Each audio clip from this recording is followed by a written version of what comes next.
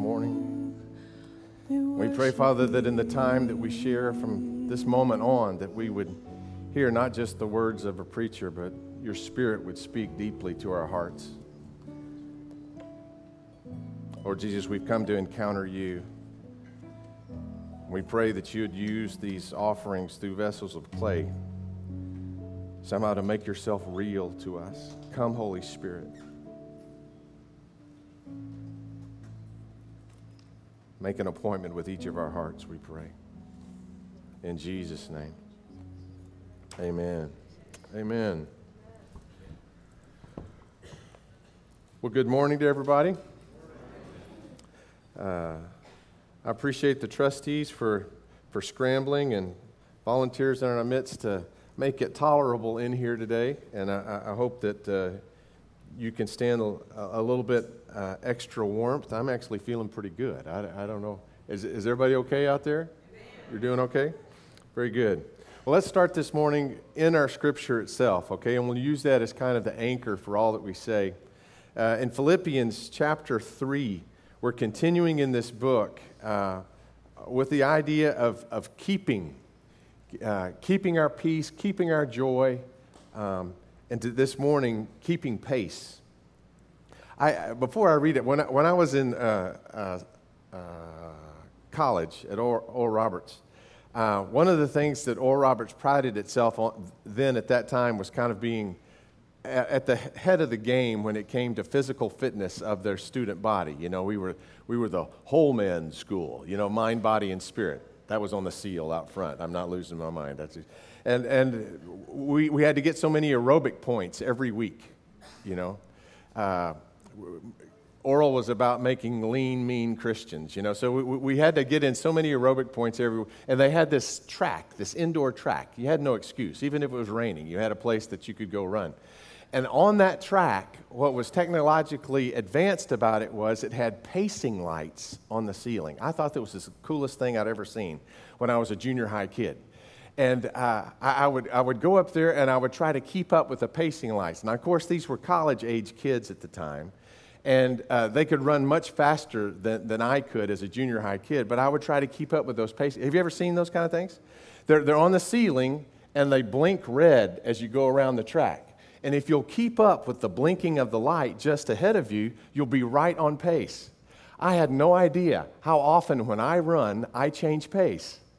That red light would go out in front of me, and I'd catch back up to it, and then it'd go behind me, and then it'd go, oh, there it is again. You know? And I would try to keep up with those pacing lights. It's natural for us to just give in to our own rhythms, give in to our own feelings. But if the Scriptures live within us, if the Spirit is our source, if we help one another, we can keep pace in this exercise of working out our salvation with fear and trembling. And Paul has just talked about one of the first places you go if you're going to work that out, and that is to the God, he says, who is in us both to will and to do his good pleasure. So last week we talked about basically becoming athletes in intimacy with Jesus. That like an athlete, an Olympic athlete trains to be at his peak condition. Paul is talking about that same kind of Olympic effort pursuit in pressing on. This one thing I do, I press on toward the upward call of God in Christ Jesus. And then he starts in this verse 15.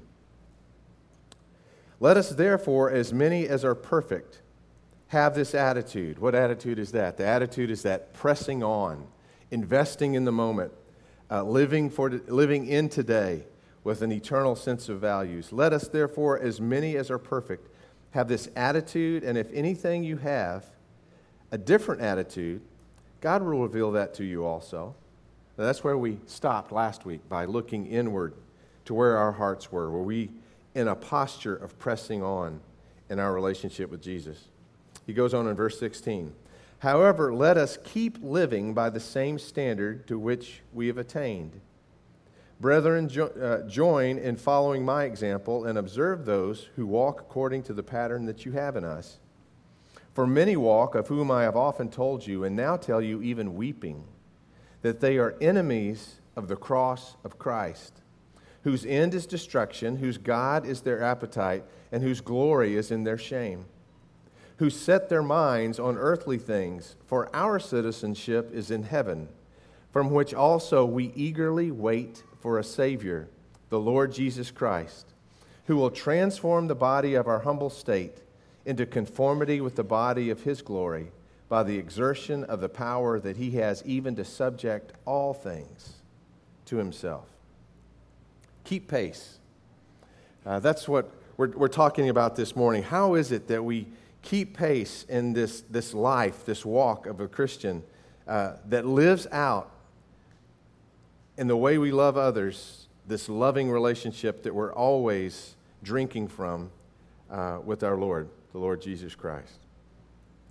He talks, first of all, about perfection. Let those, as many as who are perfect. How many of you would claim that this morning? That's kind of what I thought. I'm raising my hand only as an example. If we're perfect in Christ. But most of us are a long way from perfect in our performance, right?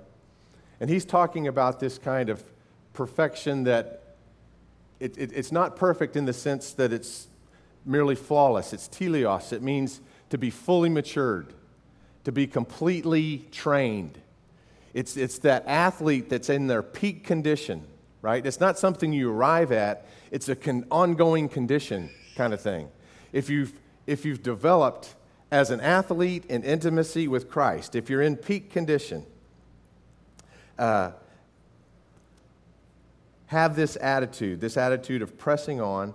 And if anything, you have a different attitude, God will reveal that to you also. However, let us keep living by the same standard to which we have attained. So what he's saying is, if you consider yourself mature, don't consider yourself having arrived. You still have a race to run. Do you understand what he's saying? Continue to have this attitude inside you of this athlete that's absolutely pressing towards the finish line, right? However, let us keep living to that standard. And then he starts to tell us how we do it. What's the next word there? The first word in verse 17. Brothers, brethren, family of God, sistren. Okay? Join in following my example and observe those who walk according to the pattern that you have in us. He's calling us to this kind of rigor together, not as individuals, but actually together. And then he goes on to say what that doesn't look like. For many walk, of whom I have often told you, and now tell you even weeping, that they are enemies of the cross of Christ. And I wouldn't want that ever to be said of me. But if you think when Paul is talking about being enemies of the cross of Christ, that he is talking about those who are outside the fellowship, those that have yet to know him, you're missing the point. These enemies are not enemies of Paul. They are the friends of Paul.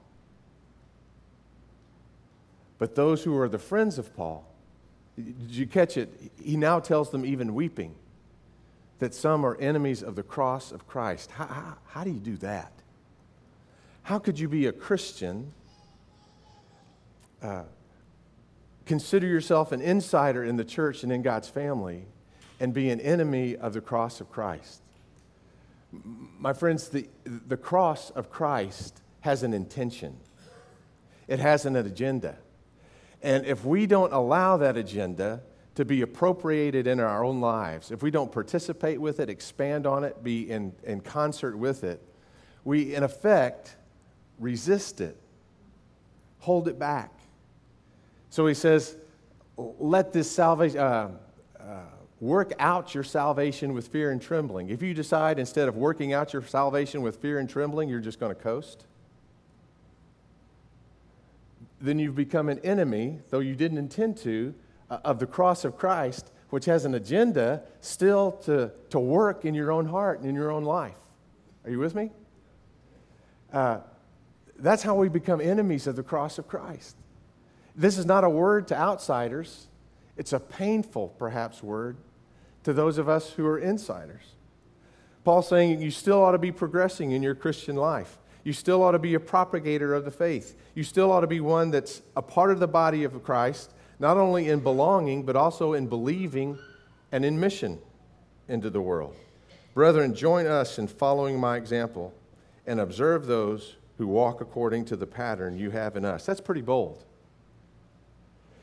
In fact, most of you would think I was pretty presumptuous and conceited probably to tell you, hey, if you want to be a real Christian, follow my example. If that makes you a little nervous, it ought to, because I'm far from perfect. Right? So why would Paul tell us that? Did he think highly of himself? He called himself the chief of sinners. He was giving us a prescription, not only for how we survive as Christians, but how we thrive as Christians. And it's not by running as an individual, as I would have up in the aerobic center at ORU, watching my own pacing light. How many of you have ever noticed as you were walking through life a pacing light? They don't exist in this world. And so we have to do it old school, like the runners back then in the Olympics and like the runners still do today. We pace ourselves by those who share that pace around us. Last week we talked about looking in. Am I leaning into life with all my heart to honor Christ? This week's about looking around. Who's my running partner? How can we strengthen one another to live into this? Because all of us have a tendency within our own natural heart to respond to the gospel or not to respond to the gospel based on our nature rather than on the call of the Holy Spirit in our life. It's called our flesh. And all of us struggle with it. And so when this talks about those who are enemies of the cross of Christ, I don't want it to scare you that you might see yourself in this description. For most of us, that's probably just being honest. Now let's talk about how he describes those that are enemies of the cross. Let's just take it phrase by phrase. He says that their end is their destruction. Their end is their destruction. He says their master is their appetite, that their glory is their shame, and that their mind is fixed on earthly things. Who is it that pursues a path whose end is destruction? That seems crazy. The only person who follows a path that they know goes over a cliff is someone's not paying attention to where they're going. Are you with me? And so there are those that are the enemies of the cross that are so consumed with what's in it for them today. How can they live to have an advantage for themselves, right? That they forget the end to which their life is going. Someday we're going to stand before Christ. And he's going to say over our lives, well done, good and faithful servant. Or he might just say, well.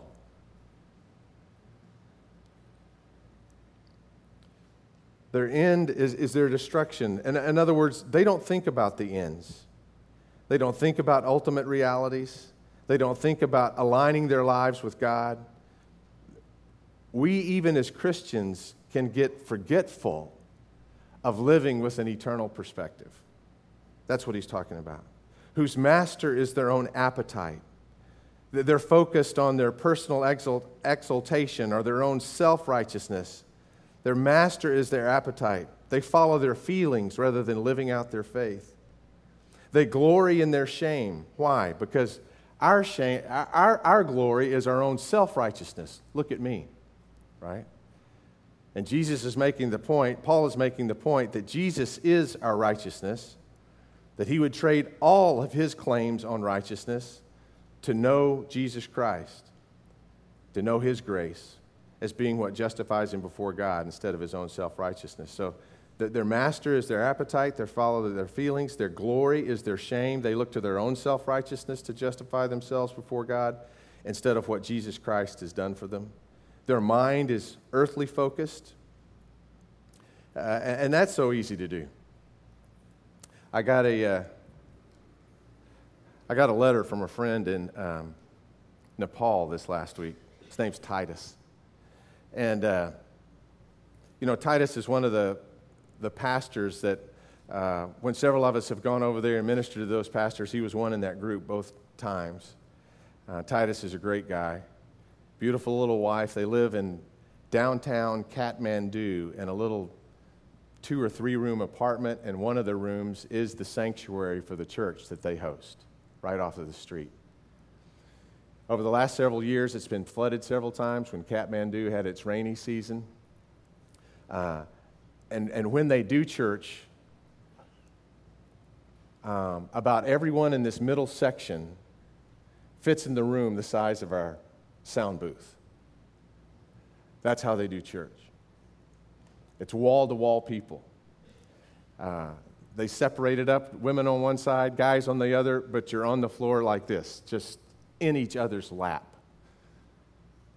We worry about 5 degrees of temperature.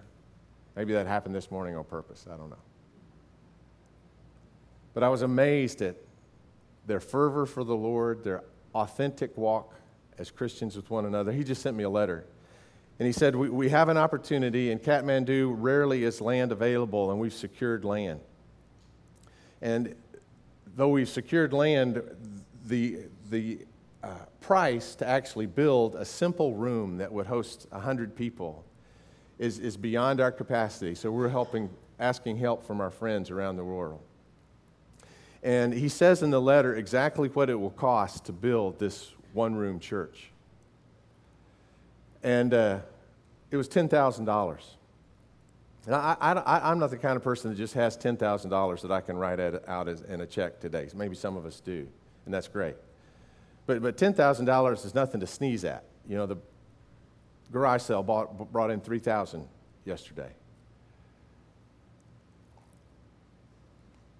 But if I am not earthly minded, if I'm not just focused on myself, if I'm just not concerned about my appetites and so forth, one air conditioning unit on this building would cost more to replace than it would cost to build that church.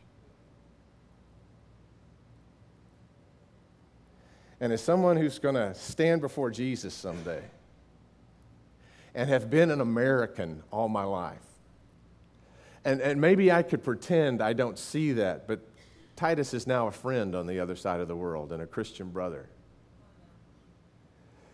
I find myself feeling a need. Is your heart this way? To live a little more simply so that someone else can simply live.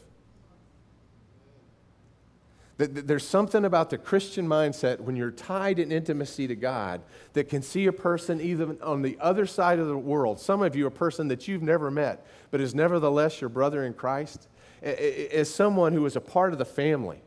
See? And though we are thousands of miles away, you can feel their struggle. Maybe this morning you can feel the heat of the person sitting next to them as they worship.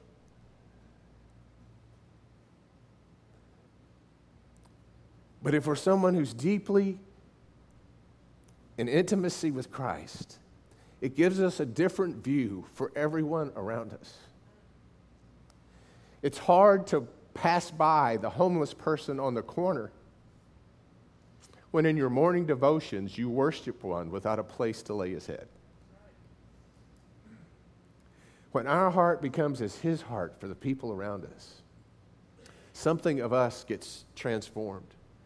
And if we do not allow God to start working that transformation in our heart, Paul is saying we're enemies of the cross of Christ. We're not letting the cross have its effect in our lives so it can have its effect through our lives. I wanted to dismiss this and work past it quickly as a message that really didn't have a whole lot to do with us. And it's amazing how the Scriptures come alive, isn't it?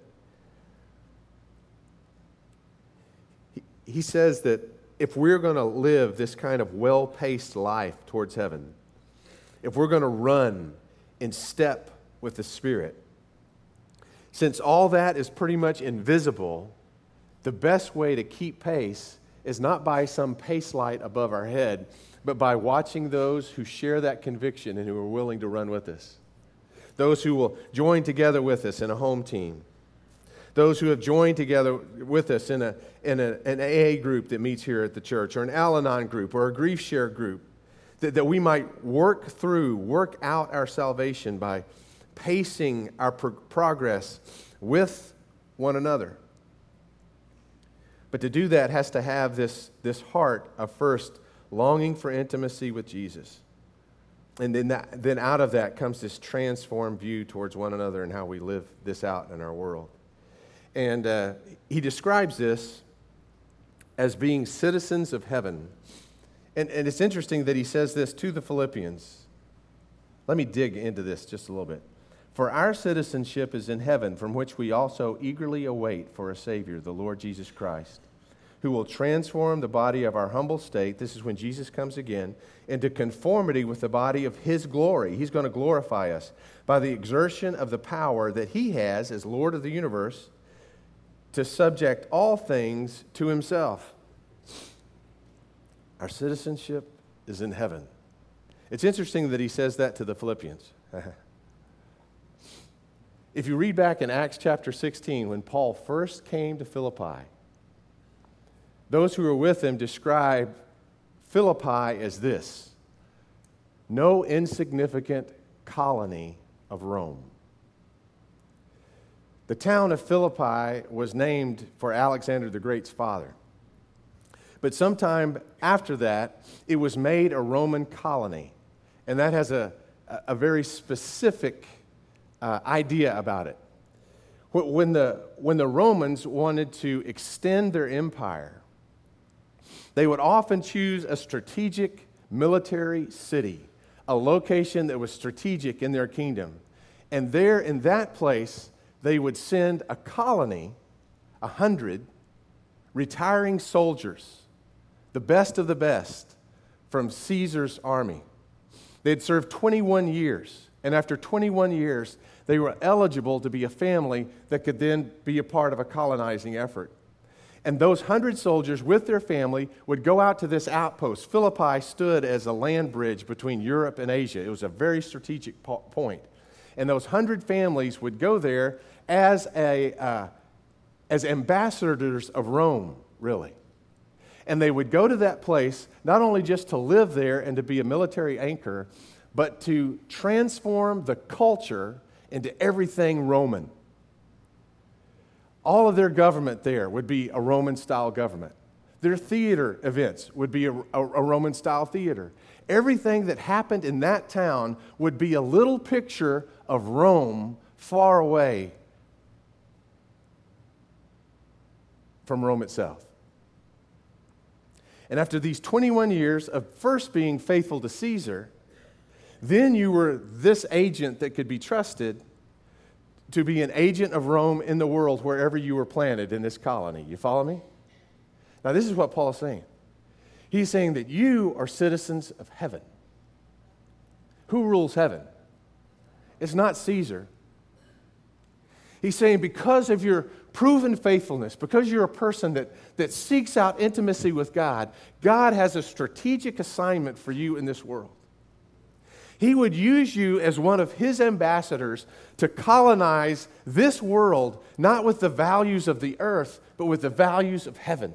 See? You're His colony. Now, the Romans were very, very proud of being Roman. In fact, the reason that Paul got beat up and thrown into jail in Philippi was because he wasn't understood to be a Roman. They thought he was a Jew because he was talking about Jewish law and how Jesus sets people free from it, right? And so they thought he was a Jew, and the Romans that were there saw that as a threat to their Roman culture, and they beat him to within an inch of his life and threw him in prison. But then what happens?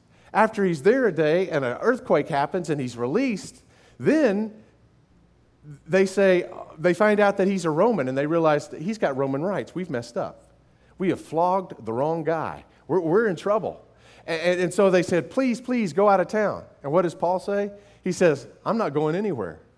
if they flogged me, a Roman citizen, which he was, because he was from Tarshish, he was half Greek, half Jew.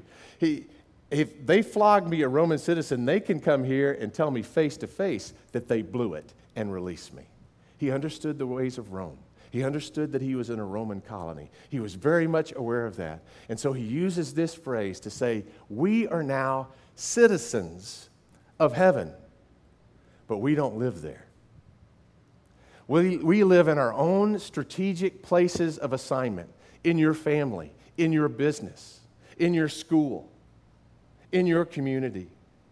We are a colonizing group that has learned from our faithfulness to our Lord what His heart is so that we can live it out in any worldly place in which we live. Does that make sense?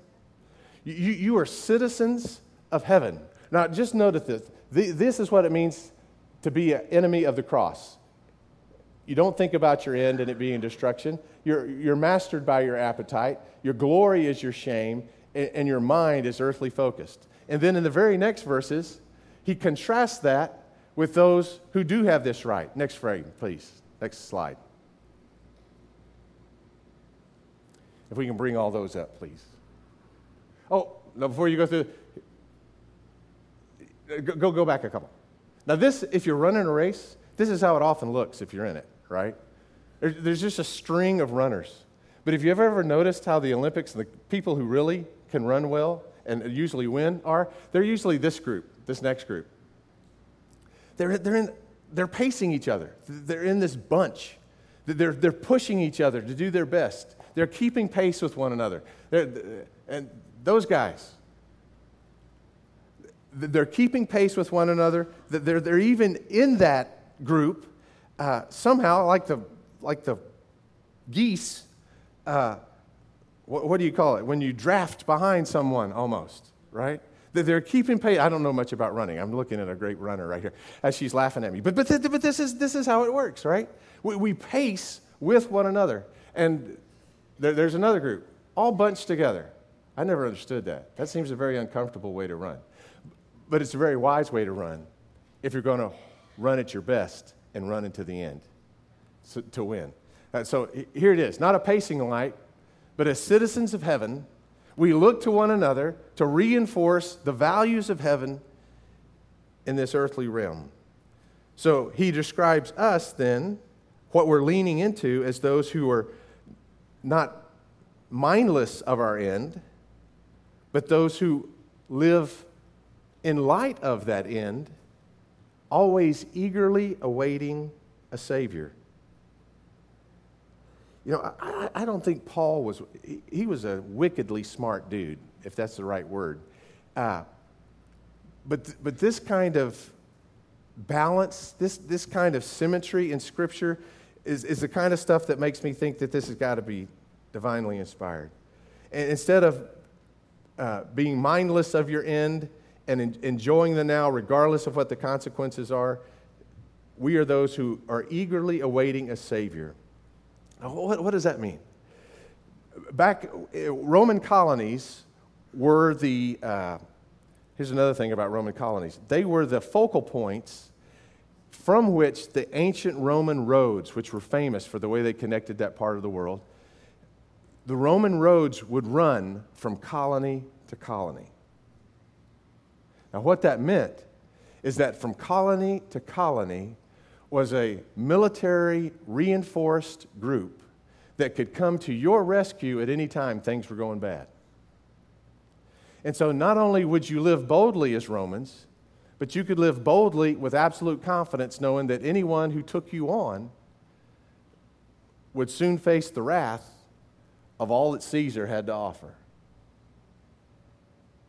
We live in this world eagerly awaiting a Savior, which means not only are we awaiting His second coming, which I think is indicated here, but we wait for Him in each moment to be our deliverer, to be our strength, to be our rewarder, to be our joy, to be our peace. We eagerly await a Savior. He is what transforms all of this circumstance into something that we can still have peace and joy and life about. We eagerly wait a Savior. Where before the Master was their appetite, he uses the word Lord here for Jesus. Our Master is the Lord Jesus. In the previous group, their glory is their shame. In this verse, our glory is given. We don't earn it for ourselves, who will transform the body of our humble state into conformity with the body of his glory. This is not something that we actively do. This is something that what's the verb tense here, Jeff? When you don't do it, it's done unto you. Passive. Passive what? It's the passive voice. That's what it is. It's the passive voice. It's not something you do. It's something that's done to you. For us, our glory is always a gift. And any glory that we have, that we've built up of our own in this life, like Paul has just said in the previous passage, is a pile of poo compared to the greater prize of knowing Jesus Christ our Lord. Our Master is our Lord, our glory is given, and our mind is focused on heavenly things. That doesn't mean that we walk around in a cloud. That means that we see the eternal value and pursue it in every opportunity. So now we live as those who are transforming culture. Now we live as those who have an opportunity to populate heaven. Now. Because of what we look forward to, we're more sensitive to how we run in the here and the now. So here's two examples. I want to contrast this for you. When it comes to our awareness of eternal things, do we ignore it or do we await it? If you were to place that 1 to 10 on a spectrum, ignoring it over here, awaiting it over there, where is your consciousness along that spectrum? Are you an ignorer or are you an awaiter? When it comes to knowing the master of your own soul, is your master the Lord Jesus Christ, or is your master your own flesh and your own feelings? When it comes to your glory, is it all about you? Is the spotlight on yourself and your own mind? Or is the greater glory, if you have the opportunity to brag, would you brag on Jesus before you brag on yourself? What's your mind? Do you consider yourself a citizen of Broken Arrow or a citizen of heaven? Are you living a missionary's and ambassador's existence for heaven in this place where you live now? Or are you a Broken Arrow citizen just awaiting heaven to come? There's a vast, vast difference. This morning, that's the choice, I think, that's before us. That's the question to be answered. Which mindset do we have? Are we enemies of the cross? Or are we living as citizens of heaven? Are we running alone? Or are we finding partners in the body of Christ that help us keep pace with the Spirit in our own hearts and lives, help us live it out?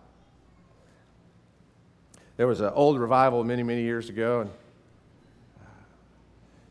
it had worked up to a feverish pace, and the pastor invited someone he knew would draw even a greater crowd. It was a great organist in the area, and he invited this really maestro to come in and play, and sure enough, a bunch of people showed up. And that night, he was all proud of himself, in his big black coat, and sat down at the organ and started to play, and people thought it was glorious, broke out into applause in the middle of his performance.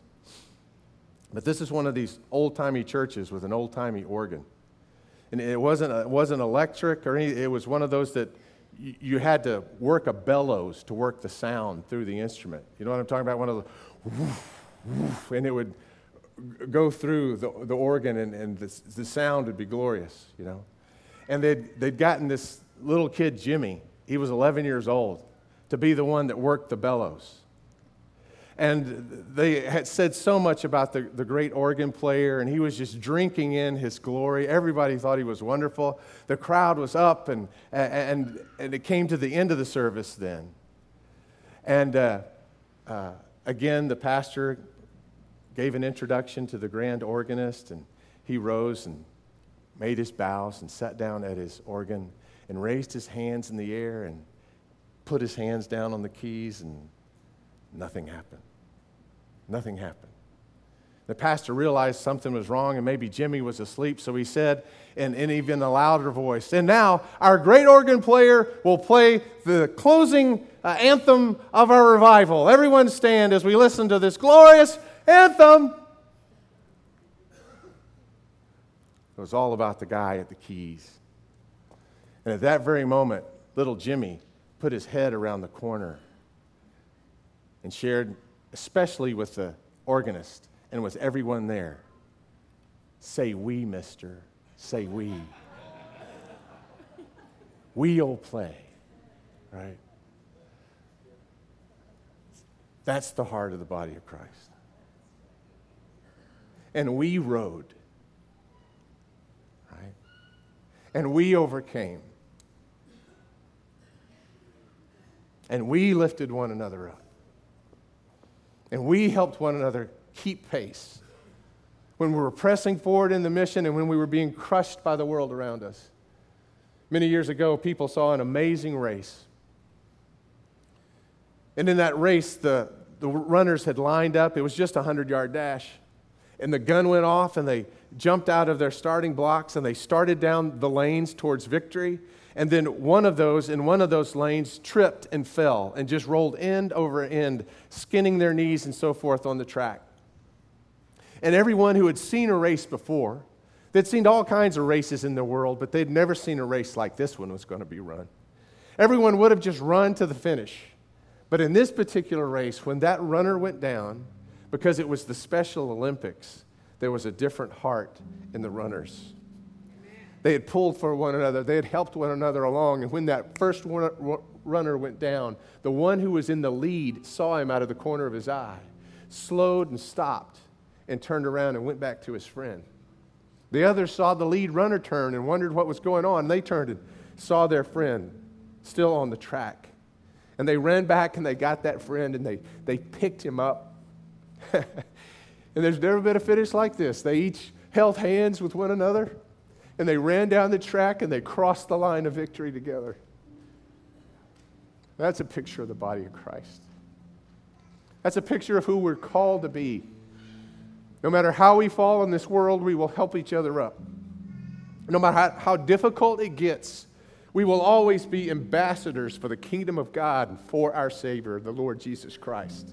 And we'll always know that the well of that kind of commitment is not something that's born out of our greater effort or even just our cheering on of one another. It's born out of being an athlete in intimacy with Jesus Christ, of knowing Him so that He becomes the one that we want to please among everyone else. We may be confused about our immigration policies in this country at this time, but heaven has never been confused.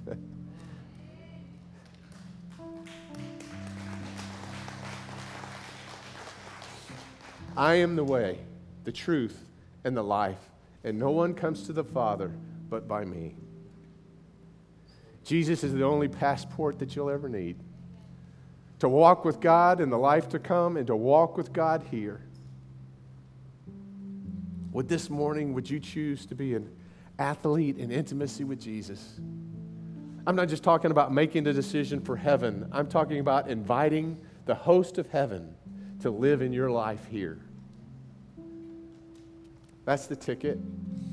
That's what makes each of us a citizen or not. It's all about Jesus. He gets the spotlight. Not our own appetites, not our own glory. It's all a glory that's given. And we're happy to receive that and give all the glory back to Him. It's the greatest gift that you'll ever receive. And it's available to you this morning. Don't leave this place running alone. You don't have to. Christ has called you to Himself. And if you'll receive Him, you'll get a whole family thrown in. What is it, Lord? What is it that we who have left everything receive from you? The disciples asked. And He said, there's not a one of you that's left father or mother or home that won't in this life, you weren't talking about heaven, in this life receive manyfold brothers and sisters, family. We were meant to run together. If you're getting weary in the pace of life, Let's run together. And the one who is the finisher of our faith will run with us. Lord Jesus, we invite you this morning to take up residence in our hearts all over again. For all the ways this morning that we might understand that we've been enemies of the cross of Christ. We haven't let it take its full effect in us. That we've fallen behind in our pace. That we're coasting. Father, help us in this place become partners with one another. Olympic-style runners. Help us to find a pace and help us to be that pack that runs in this moment in such a way that your victory is known in us. We ask it in the name of our Father, your Son, our Lord Jesus. Sweet Holy Spirit, blow through our lives, we pray. Give us a heart for you, Father, and be the wind in our sails from this day forward.